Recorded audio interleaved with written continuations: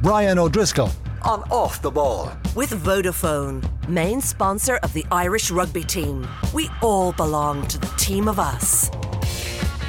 So yesterday in Wellington, a win for Ireland against the Merry All Blacks, 30 points to 24. That's a second win of this tour for Ireland, and we stay in Wellington for Saturday's finale. Test number 3. We have the series on the line. We have an opportunity for Ireland to make more history. We have an All Blacks coach under pressure for his job, so it's fair to say this is all coming to the boil very, very nicely. Brian O'Driscoll, great to have you on.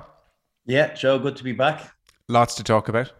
Lots to talk about. Yeah, I've been away on my holidays and I've missed quite a lot of action. I did try and disconnect from it, so I'm on catch up. But yeah, obviously it's very hard to stay disconnected from anything now with social media. And so even though I was away on a different time zone, waking up, particularly the second test, that there's been an Irish victory when you look and you've got 21 WhatsApps, at first thing in the morning. So, very exciting times from an Irish perspective. And all the more reinforced now with that Merry victory yesterday. Like, what does that do for the feel-good factor within the overall squad? Sometimes the dirt trackers, as they're known, the kind of second string, feel disconnected from the test series, but it's been a really clever ploy of having those two Maori games in weeks 1 and 3. Ordinarily, you'd look at weeks 1 and 2 and then focus on the test match for week 3. But I think that's been really clever in keeping everyone very focused on and part of the squad. And now all the more the fact that they've gotten the victory in that Maori game just gives that burst of energy going into, your final 3 or 4 days of your season before you get to sit on a sun lounger for a few weeks. So it's just built up perfectly for where they'd want to be pitched at the right level, knowing that they've got one more huge 80-minute performance in them. That's an interesting point you make. Nothing worse, I'm sure, than half of a travelling party checking out with 10, 12 days of a tour left. Well, it happens so often on Lions tours in particular, that you see midweek games often, throughout the test series in the first and second week, and then they keep it away from the third because, tired bodies, and I don't want it to distract from what might be, a series in the balance. Whereas I think this has been really smart, and it does keep people connected. It's a huge distraction for players gone off tour when they know their final game is the Tuesday of the second week, knowing that there's still a week and a half to go before, and all they're going to be doing is holding hit shields. It depends on your circumstance, depends on what's been gone on in the tour, whether you've had some success from it. And on paper, this tour looked precarious, always does anytime you go down to New Zealand, even with our recent success against them, but what has transpired has been fantastic so far. We talked beforehand as to what would be perceived as success. You have to win minimum a game, and ideally one in the Maori's game, one test match. So I think already, irrespective of what comes at the weekend, this has been a very, very successful tour. There's no doubt. But those players are certainly not thinking that with a few days to go. They smell blood now. They think there's a test series victory. They didn't manage it in South Africa back in 2016, was it? Yeah. They lost narrowly. They managed it in Australia. Now, can they go to the most difficult, challenging place to go on tour and pick up a series against the mighty All Blacks? Well, they'll feel as though they definitely can. I remember we spoke on the eve of this tour, and from memory, your sense then was that as the reality of this tour was dawning, there was real trepidation. I mean, we were talking about a distinct possibility, at least. You can easily go out there and lose 5 games if things unravel. Oh, that could have happened. There's no doubt. But it just shows the kind of mental capacity of where this team is, the strength and depth, the level of coaching, the hunger and appetite, for continual improvement, that they have gone out. And even though they were beaten in the first test, that there was no, they weren't deflated by it, that they came back and reacted, and certainly some things went their way, particularly with the number advantage in the second test. But that comes down to very good discipline versus very bad discipline. That's not, we can't look at the referee and feel very fortuitous with some of those decisions. That was what it was. So they completely outplayed the All Blacks in the second test, if I'm honest. And they had them scrambling. They had the All Blacks running out of ideas, which you don't see very often. I think we did see it back in November, and we're always mindful in those November games, even though we've managed to win a couple of them against the All Blacks in the last 3 or 4 years, that it is the end of their tour, that they have one eye on their holidays. So to put ourselves in that position now and win a test match and outplay them in their own patch, I think gives such a shot in the arm of confidence going into looking down, what might be a possible quarterfinal match against them in France in 15 months' time. So all these things are just building. I think I'm always mindful of not getting caught up in the euphoria of it all, that, we've been in similar territory in the past. It's building, but there's still pitfalls to be avoided, and some that I would still be extremely nervous about as we move forward. And we'll be going back over old territory here. But I'm really interested to see what the selection will be this weekend. At the start of the tour, you're not just anticipating best team possible. It will be, but there's no way they would have thought that before the start of the tour. There would have been a vision to have played, certainly, to have benched Johnny on one of the 3 occasions, to have started one of the other 10s. That had to have been an initial policy, but that's all been thrown out. It's all been shelved. It's all been, put aside. The kind of thoughts of building for the World Cup are not in line of sight right now. It's very much about a series victory and here and now.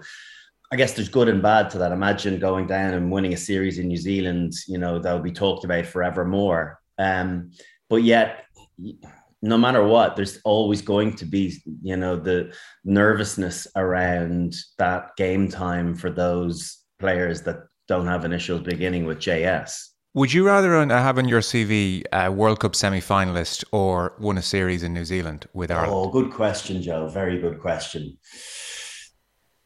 I don't think you could go, oh, it'd be great to go and win, get to a semi-final and lose. I think a series victory in New Zealand is greater than a semi-final of a World Cup, being honest. It is, because it's something tangible. I don't know whether, I presume there's a shield or a cup of some sort.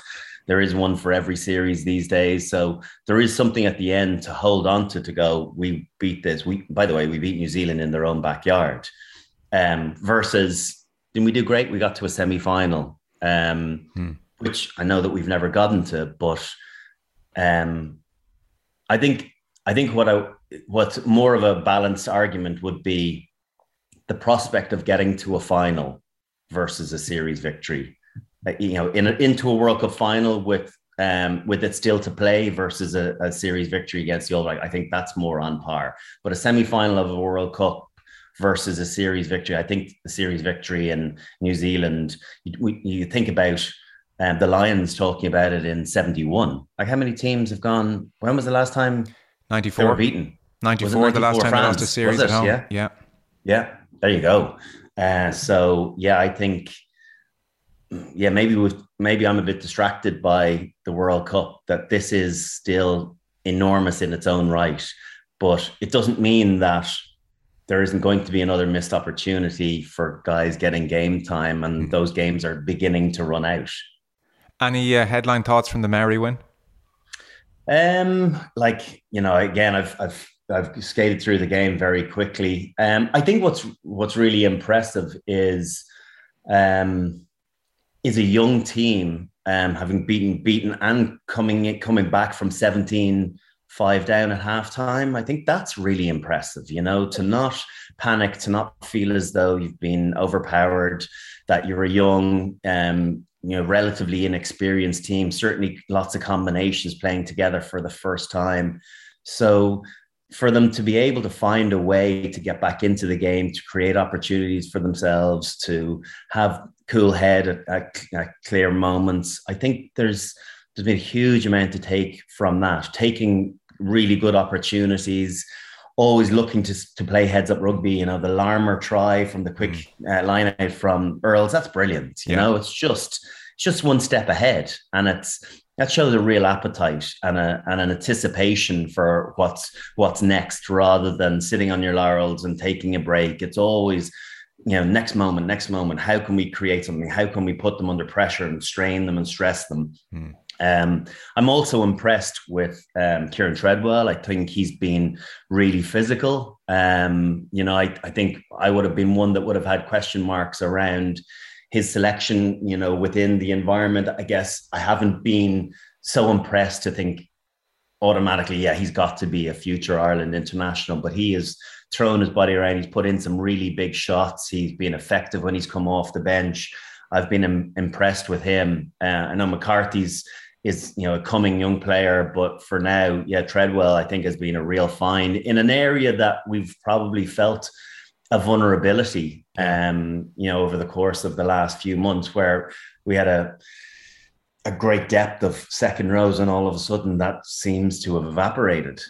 Well, Kieran Treadwell is 26 years of age, and he was only invited into the Six Nations squad on account of Ultan Dillon's departure. And generally at Ulster, he's sitting behind Henderson and Alan O'Connor.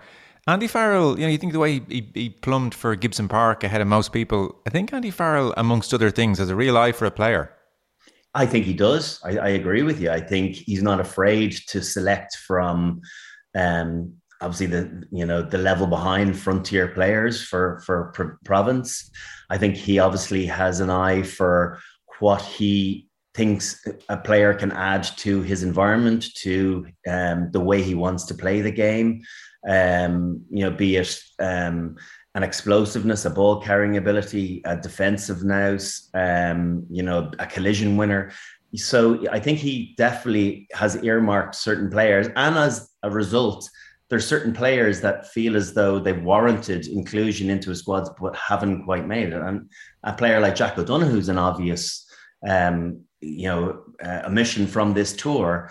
Where is there something within Andy Farrell's thinking that he just doesn't fit into his role remit with what he's looking for in one of his back rowers? I know it's a very, keenly contested area in this Irish team at the moment, great strength and depth, but with every one of those selections that have been maybe a little bit shocking or a little left field, there've been those omissions that have been, I suppose, have countered that opinion piece too. So.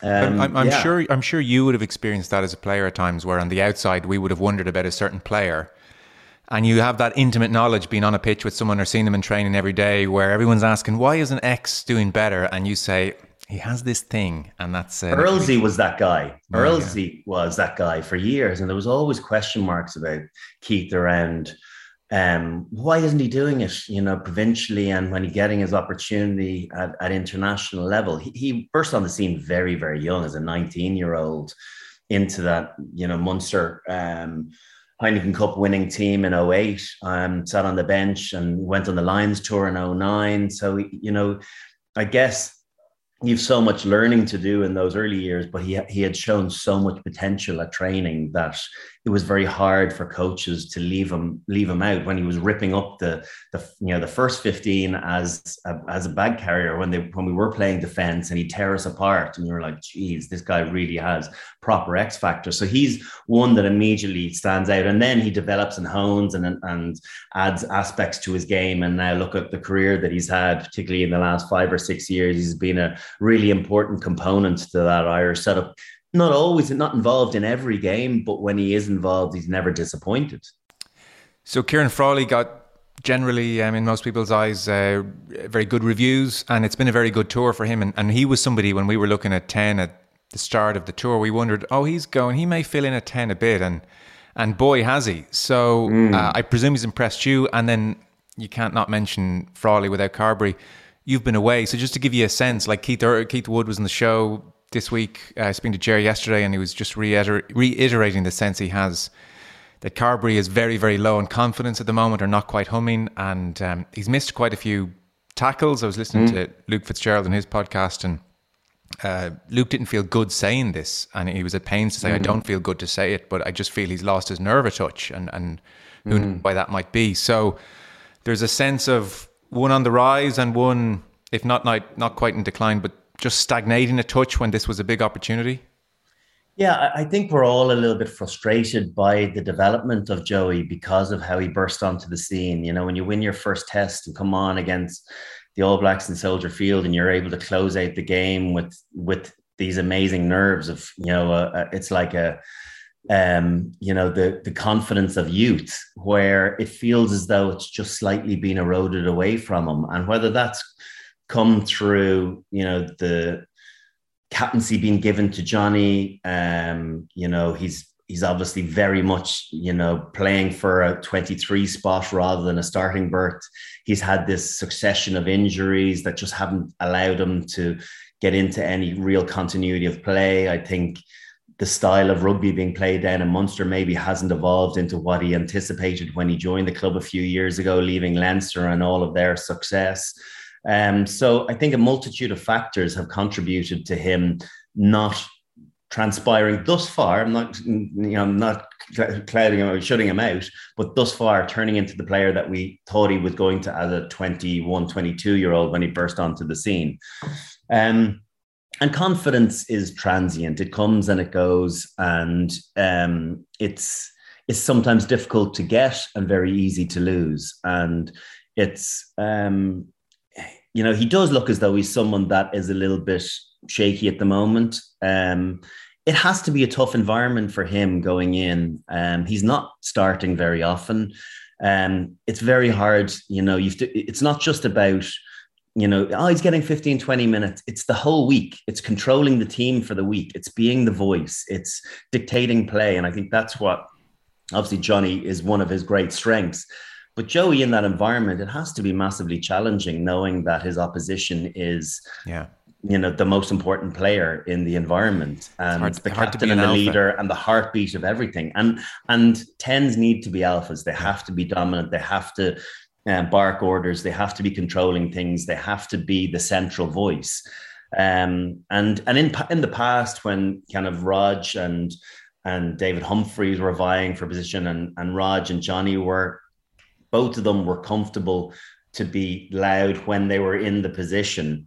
But it's very difficult when the captain is the guy that is in that starting berth. So I feel for him. I don't think he lacks bravery, but I think, you know, he looks a little bit frail at the moment. He does. He looks physically. I wouldn't like to draw comparisons to Rog because Rog was brave, but just physically sometimes, you know, couldn't match up to the size of some of the ball carriers that were coming at him. And I feel there's an element of that to Joey as well, that it's not that he's not trying. His tackle technique is good, just physically being overpowered. And I think there's definitely a confidence piece in the hit there as well, where he knows that things are just not quite going the way they want to. And he's hanging in there at the moment. I think that's the concern. It's that now there's a question mark, this debate around, do we look at an alternative option at 10 on the bench? Is Frawley that guy? Because we know thus far that it hasn't really worked for Billy Burns, for Ross Byrne. Harry Byrne hasn't been able to stay fit. So Frawley is obviously the guy, you know, that's on tour and that poses the greatest threat. And now he's shown relatively well in his couple of outings against the Maori All Blacks. He was speaking to the media and made it clear he doesn't want to be a jack of all trades, and he was pushed a little bit. Well, does that mean you want to be just Leinster 10? And he said, well, not necessarily, because, you know, the 12 at Leinster is akin to a second playmaker, so I sort of feel like I'm developing in that sense. But I don't know if that's really satisfactory. Can you give us an insight here as best you can? Because this all feels like, informal conversations and strength of personality decides these things. Say Andy Farrell decides, I want Frawley to get X number of minutes at 10 across this season, it's very important. David Nucifora agrees with me. They sit down with Leo Cullen. To what extent, as you understand it, can the IRFU force Leinster's hand? I don't think that they can force their hand. I really don't. I think, you can encourage someone to do it, but ultimately, if the coaches there don't feel as though it's in the best interests of the team in particular games, they're entitled to go with what works for them. I think they're not going to be so misaligned that they won't think that Frawley would be a really good, viable option at 10, particularly on the back of Leinster's finish to the season. Unfortunately for Ross Byrne, it wasn't a good climax to the season for him personally. So I think Leinster have to look at the future as to what that position looks like. Ross had improved over the course of the season, but in the clutch matches, it didn't happen for him. Now Frawley's been given the opportunity. Looks as though he's taking it. I think there's been not a glut of 10s, but plenty of 10s, but not so many 12s in the Leinster environment. But now that it hasn't worked out at 10, I think we will see more of Frawley naturally in the 10 position going forward. Also, the Leon player, Charlie Natai, coming in at 12, which I thought was a strange signing, but maybe that's all part of the master plan, that now the Frawley is going to play more of a 10 role. And that's why Natai has been brought in to play 12 in those games that Robbie Henshaw's not being around. And I think naturally now, on the back of what Stuart Lancaster and Leo Cullen will have seen in this test series or these Maori games as well, they will feel very positive and comfortable with what Frawley has offered back at a 10 position. It's lovely to have someone that's capable of playing both, but the reality is, as a 10, you want to play there as often as you can. You don't want to be this jack of all trades. He's only ever going to be a jack of two trades, of 10 and 12. And, lots of other players are capable of playing both. Dan Carter played it a lot. Andre Pollard is doing it a lot. There's other good footballers that are capable of doing the two. But if you ask Kieran Frawley, if his opportunity is going to be at 10 for Ireland going forward, he's going to want to play there a hell of a lot more for Leinster too. So test 2 then, it felt like Ireland were utterly dominant. It really did. I agree. They, in many ways, they should have won by more. They created more opportunities. There were, that yellow card where Ringrose got taken out. I was trying to look back on that. I think it's probably a penalty try if Johnny throws the pass. And I think that's why it's not given as a penalty try in my head. They said that there was cover. I'm not sure about that. But I think if Johnny pops that pass to Ringrose, whether he's going to get in or not, or I think that's it. I think that's going to be a penalty try. And so then the James Lowe one as well. They created other chances for themselves. The only thing I would say, and we're talking so much about the shape and, the choices and, the ball carry and everything. For me, what's been a huge part of Ireland's evolution, they've got this amazing defence now. This brilliant scramble defence, but this incredible organisation. I think that has been the huge improvement. It's been the quiet undertone behind the shape and behind, that pod, and then what's happening outside the pod. That's all very easy to see. It's less glamorous stuff. The bodies up off the floor, the second efforts, the alignment of getting personnel into certain positions, guys shooting at key times, closing the ball off. Robbie Henshaw's one on Moanga was a perfect example where they got the penalty after Sevu Reece cleared too far through the ruck. Like, that's a huge moment in the game.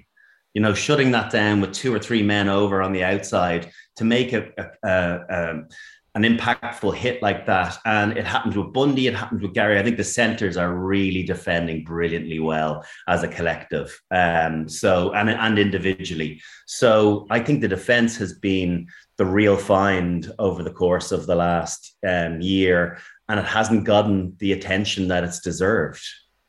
And is that a different system in any great way to what they were doing 18 months ago, or just better execution of sorts? I think better execution, to be honest with you.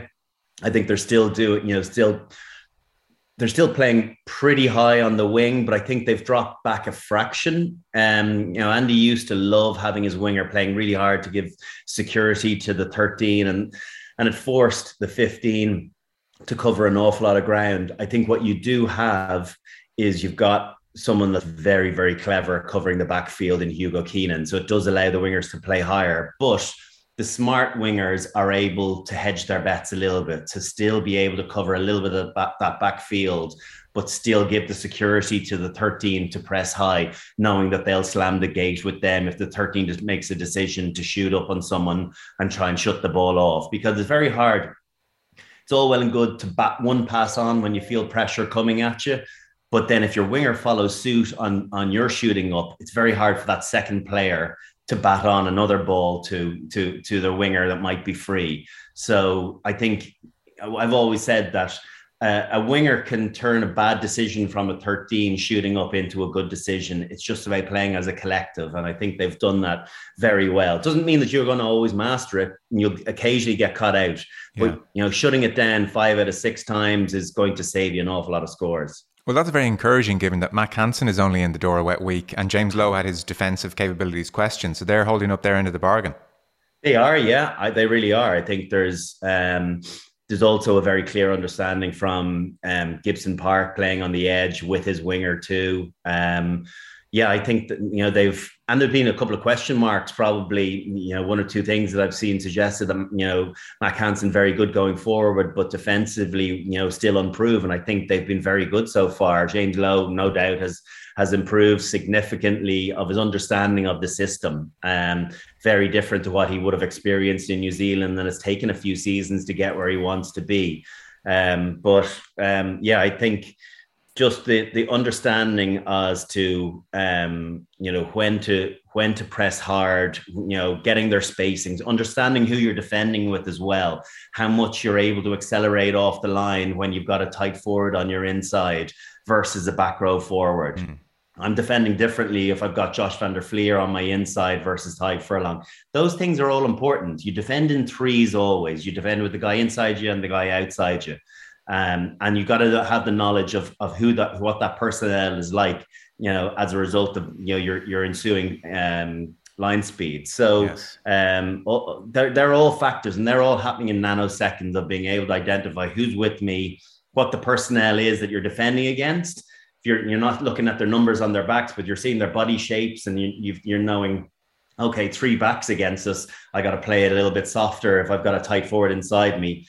Or if you see some of their front rowers or their tight 5 coming at you, you can play far more aggressively. So all of those little computing moments are happening that, we're not maybe as aware of. And I think that's just a really well drilled unit, but also some really smart individual decision making. Okay, interesting. I hadn't heard that much discussed. As for the All Blacks then, I suppose one of the reasons for slight trepidation when we spoke on the eve of the tour was we just assumed probably a certain baseline level for the All Blacks. They're the All Blacks. They're going to be good regardless of who's in the jersey. But I think a lot of people have been quite surprised by the standard. This is most certainly not the 05 team that the Lions faced, or the World Cup winning editions of 11 and 15. Ian Foster used words like unacceptable and substandard after Test 2. And I saw Sam Cane was talking today about 27. They've done their review, 27 unforced errors with the limited possession they had in Test 2. So, I mean, you said at the top of our chat, there's a degree of Ireland smelling blood. This is not the All Blacks of previous. It's not. I think if you look at the personnel versus, the names of their hugely successful teams, it's, they haven't earned the international respect yet. That's not to say that mightn't come in time. But right now, if you look at the team sheets of what you're up against, there's not many international household names that would give you huge trepidation. Of course, there's the Bowden Barretts, Sevu Reece is on their day, Aaron Smith, who's coming to the winter of his career. But beyond that, you look at Retallick and Whitelock, very much autumn, winter of their career as well. Whitelock was missed in the second test, having Barrett in the second row instead. Papali'i, who they've really been talking up, I think is probably a standout performer that's going to really move on to great things. But I think if you look across the team versus the other All Black team, great All Black teams of the last decade, 2 decades, it doesn't feel like it's the same level of impactful individuals. Richie McCaw versus Sam Cane. Sam Cane, a lovely player, but he's not Richie McCaw, as Peter O'Mahony so pleasantly told. So there is that factor. We also have to remember too that for years we held them in such high regard because we couldn't beat them, couldn't quite get it done, and we nearly did it in 2013, and then it is a case of breaking the seal. It really is. The first one is so often the hardest, and then we've managed, 3 more after Chicago. So the myth, the unbeatable myth, is dispelled. It's gone. It's not coming back, and so. We always have a healthy respect for them, but the fear factor for now is certainly gone. And I think, potentially for quite some time, because we win 4 of 7, it changes the environment that new players are coming into. Next time they play against them, the new crew will, for the next decade, always be playing with someone that has played and beaten the All Blacks. So that gives a confidence with the messaging that's going on throughout the week of those games, in test matches, the security of going, it's grand. We know how to get this done. So let's just keep with the process, keep with our game plan, and we'll be okay. We'll give ourselves a chance of victory. So it feels like the landscape has changed in a big way. But you always say that with a mindfulness that this, what the All Blacks have been capable of doing in the past, when it hasn't been very often where they've been written off, that they're always going to be a dangerous beast, and they have their backs to the walls in a major way. Their coaches, ticket is on the line this weekend. Well, I wanted to ask you, so rugby is still and always will be a very emotional sport because of the physicality involved, and so you've been in both of these dressing rooms across your career. The momentum and the confidence is in the Irish dressing room, and in the New Zealand dressing room we have that backs against the wall, let's get ready for a backlash, frustrated energy. And Sam Cane was talking about that today. Which is more powerful, do you suspect? I think it can go 2 ways. Like, I think if you look at the fear factor, God, I remember playing scared many times, and nothing like sharpening your anticipation, your desire, your need to taste blood. All of those aspects are huge when you play frightened, when embarrassment is at stake, and it's something. It's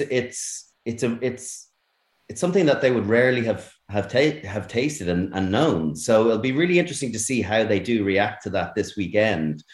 On the flip side, we're always mindful when we've gone well of not losing the run of ourselves. And yes, you have to be confident, but rugby is an emotional game. It is 80%, top 3-4 inches, and physically the remaining 20%. And if you can get your pitch right, well, you've got a great chance of the physical side of the game following suit on what you're thinking. So I guess, coming from an Irish perspective, I think you're always a bit sharper when your backs were to the wall, because I maybe had more experience with that we were more often an underdog. We're all more often being written off.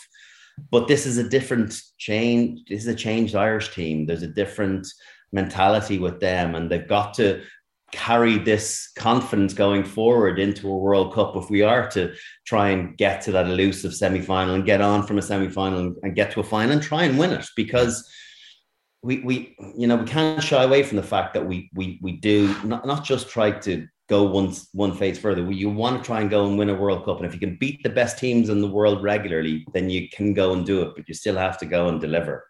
You were saying we're not too sure what to expect from the All Blacks in this kind of position. One thing I think we would all anticipate is physicality. And we saw that post-Chicago and the Robbie Henshaw tackle. And, you know, they are going to come out and be very physical, which unfortunately brings the referees into discussion again. So, this constant tug-of-war. Andy Farrell unhappy with Dickinson in the first test. Dickinson with the refereeing of the breakdown. And then, Jakob Peiper, get your thoughts in a moment on how he did. And so now it's Wayne Barnes. And from hating him in 2007 when France beat them in the World Cup, they are now love-bombing him. So Sam Cane said, we are really comfortable with Wayne's refereeing style. I'm looking forward to working with him.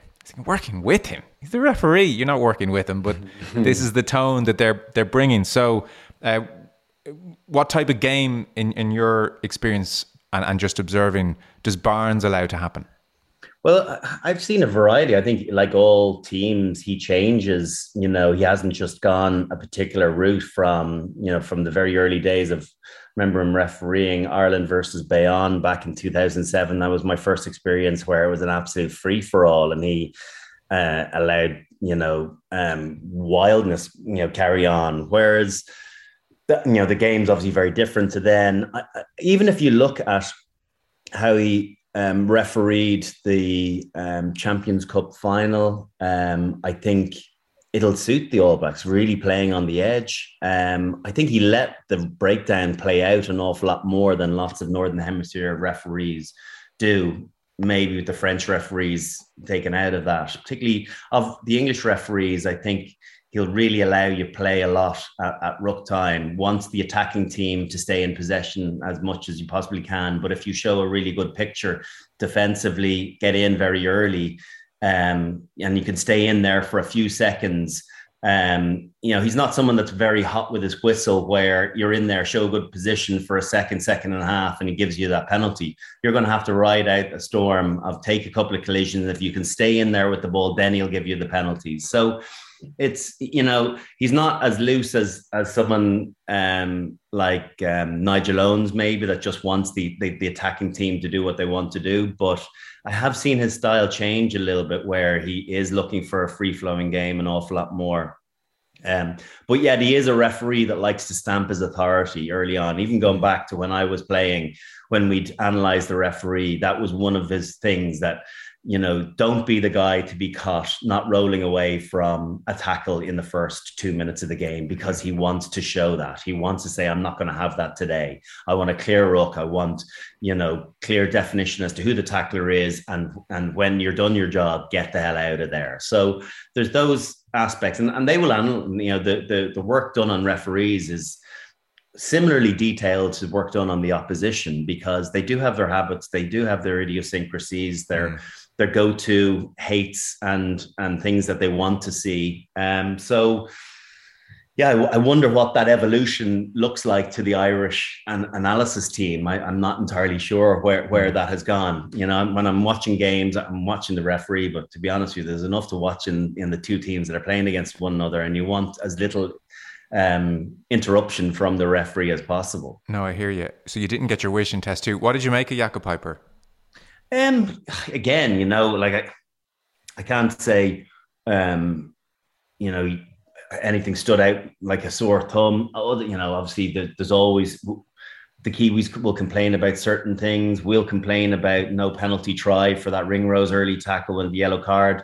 With the sin binning of Leicester, could that have been a red card? Yeah, well, the referees would say yes. There has been there's been a bit of a disparity between Southern Hemisphere and Northern Hemisphere on the collision side of the games, the head injuries. They've been an awful lot more lax down in the South than they have in the North. And even with international rugby players that I'm a board member on, there's still a bit of a tug of war from the North to the South as to what constitutes head collisions, what's worthy of yellows, reds, penalties, and so on. So it didn't shock me to hear that he's trying to keep us, 15 versus 15 as much as he can, certainly not have those early red cards. Even if you look at the the red card incident, his first comments are, "Oh, look, it just looks like an accident. Looks like just." So that's what he's looking for. That's his gut. Is like, let's try and work back from there. It's not like, hang on, I saw that. It's a red card. He mentioned mitigation straight away. He was straight into let's find some mitigation. Yeah, exactly. So, and listen, I understand, because the concerns with the game is that when you do go 15-14, people say, "Oh, it's ruining the game." It's not ideal. It's not. We want 15 versus 15. We do. But we also want safety. We want to get to a point where, we're getting those habits changed. And you're going to have moments like that in 20 years' time where the reaction time is not quick enough, body height is not good enough. And when you get head-on-head collision, it was as clear a red card as we've seen in quite some time. So I guess I'm always mindful that anytime you come out on the right side of the result, I thought the referee did a great job, because you'll feel as though you got the breaks. Whereas I'm sure, from a Kiwi perspective, if you were talking to one of the ex-players, that they'd pick up 5 or 6 different moments where he killed them, or he, forced them into decision making where it didn't seem fair. So maybe I need to go back and watch the 80 minutes of just focusing on Jaco Peyper. No, don't do that. Don't do that. There's no need to do that. So with the view to this third test, then, a lot of reasons to feel very confident from an Irish perspective. If there's one nagging doubt, and we referenced it, it's that for all their possession and territory in Test 1 as well, it's maybe not resulting in what it should on the scoreboard.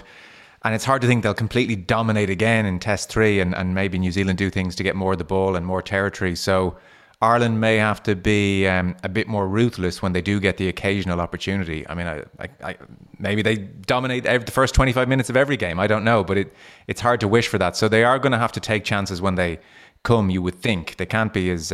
would you call it wasteful? At times...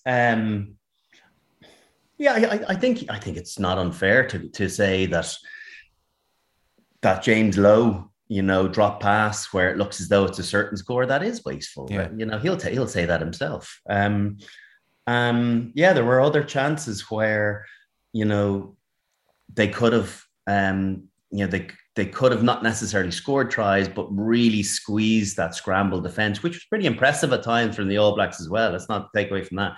Very impressive scramble back in Dublin in November. Impressive again when they're on the back foot. So there's plenty, of heart and spirit, as you would suggest, with this All Black team, even when it's not going right. Do you know what? I'm kind of crystal balling and looking at the World Cup next year. What's the best result from an Irish perspective? If we do get New Zealand in a World Cup quarter-final, would you prefer them to be coached by Ian Foster, or would you prefer them to be coached by Scott Robertson and Joe Schmidt? Yeah. And as we're watching the All Blacks over the course of last year, you'd have to suggest the former. So is a loss to them this weekend, bigger picture, potentially a better result?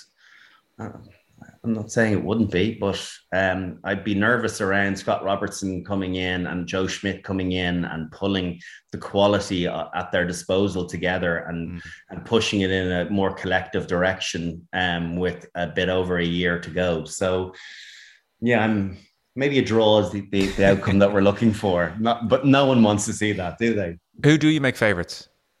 New Zealand. New Zealand are always going to be favourites at home. Have the All Blacks ever not been favourites in a home game? I wouldn't.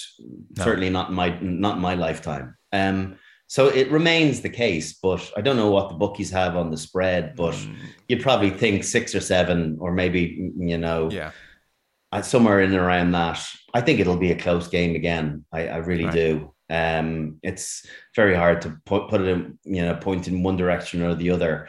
I'm intrigued as to see how they deal with that pressure that is coming on them, the scrutiny of the media. I saw what's been said in the New Zealand Herald, everyone, calling for the coaching ticket head. So what they've done this week, or what they will be doing this week in preparing their team, will be very interesting in the overall outcome as to how they secure their jobs and as a result of what their players put into effect on Saturday. So I think it'll be very little between the teams. I don't think this Irish team will, even if you get up against a great New Zealand performance, I think the confidence levels are high with Ireland that they will stay in and they will create opportunities with their shape and game plan and their defence. So I think it'll be 10 points one way or the other. It won't be bigger. Sam Cane, by the way, I mean, you can imagine the atmosphere in there because he's been asked about the Peter O'Mahony line. Who do you think you are, pal? You're a shit. Richie McCoy has been asked about this at the training session, and what did he say? He said, and you couldn't not see the Alan Partridge meme here. He said it was just good rugby banter. It was great banter. What did Lynn have to say about it? He said, it's just good rugby banter. It's good stuff. Sam Cane lied at training. And then the reporter tried to follow up and say, but did you hear the exact wording? And at that stage, the press officer jumped in and said, we'll leave it there. We'll leave it there. We'll leave it there. So I guess all parts of fun and games. I'm sure you've had some teammates or opposition who had an acid tongue. You weren't that type, I didn't think. No, it wasn't my cup of tea, no. I played beside Rog for 10 years. Like, he said some horrific things to people. I remember James Hook going on the Lions tour in 2009 and being a little bit afraid of Rog because of what he'd said to him earlier on in the Six Nations and how he judged him as a rugby player, and him going and thinking, I don't think Rog rates me. It's like, why? Because I couldn't repeat what he said on here, but he literally tore me a new one. I was like, I bet you Rog doesn't even remember that. Like, no. It just used to come out from, it was venomous. I think he told Sexton you're a nobody early on in the 09 season. Yeah, that's where the shape came from. Yeah. So, like, one thing I've learned with Johnny is, he's he stores it. He'll remember it a year, 2 years later if needs be. So, and it'll come back at you. So, like, some of the stuff from Rog was very entertaining. I just didn't have time. I don't think I had the energy to be getting into that chat. It didn't do anything for me motivation wise. Right. Last one in a minute. I can't not mention this. Very interesting. There are reports now in England and France that Racing 92 are circling around Stuart Lancaster. I'm sure you've probably heard those rumours. And I guess given their resources and presumably the salary they can offer, and Paris is not the worst place in the world to live, and top 14 experience might be something he's open to. They've a bit of a fight to keep him, you would think. Yeah, listen, it's inevitable that that Stuart's going to be getting, these job offers if this isn't the last of them with Racing. And I would imagine that he's going to take one in maybe not this year, but, in the coming years, not too distant future, because he's got aspirations to be a head coach. I suppose it depends on what happens within the Leinster environment and what role he continues to have. So there's a bit to play out there, but I think he'll be frustrated by one Heineken Cup in the last 6 years, considering they've been in 3 finals, other semi-finals, and whether he feels as though there's unfinished business there or not, let's hope so. But I think it does feel like it will be inevitable that he'll go somewhere, be it, I don't think back to England. I think, yes, he'd want to go to an environment where he feels as though he's going to be able to win the European Cup, and with the quality of Racing and the checkbook that's there and the potential to bring in and attract other players, that would be certainly one to ponder from his perspective. Yeah, we'll watch that space.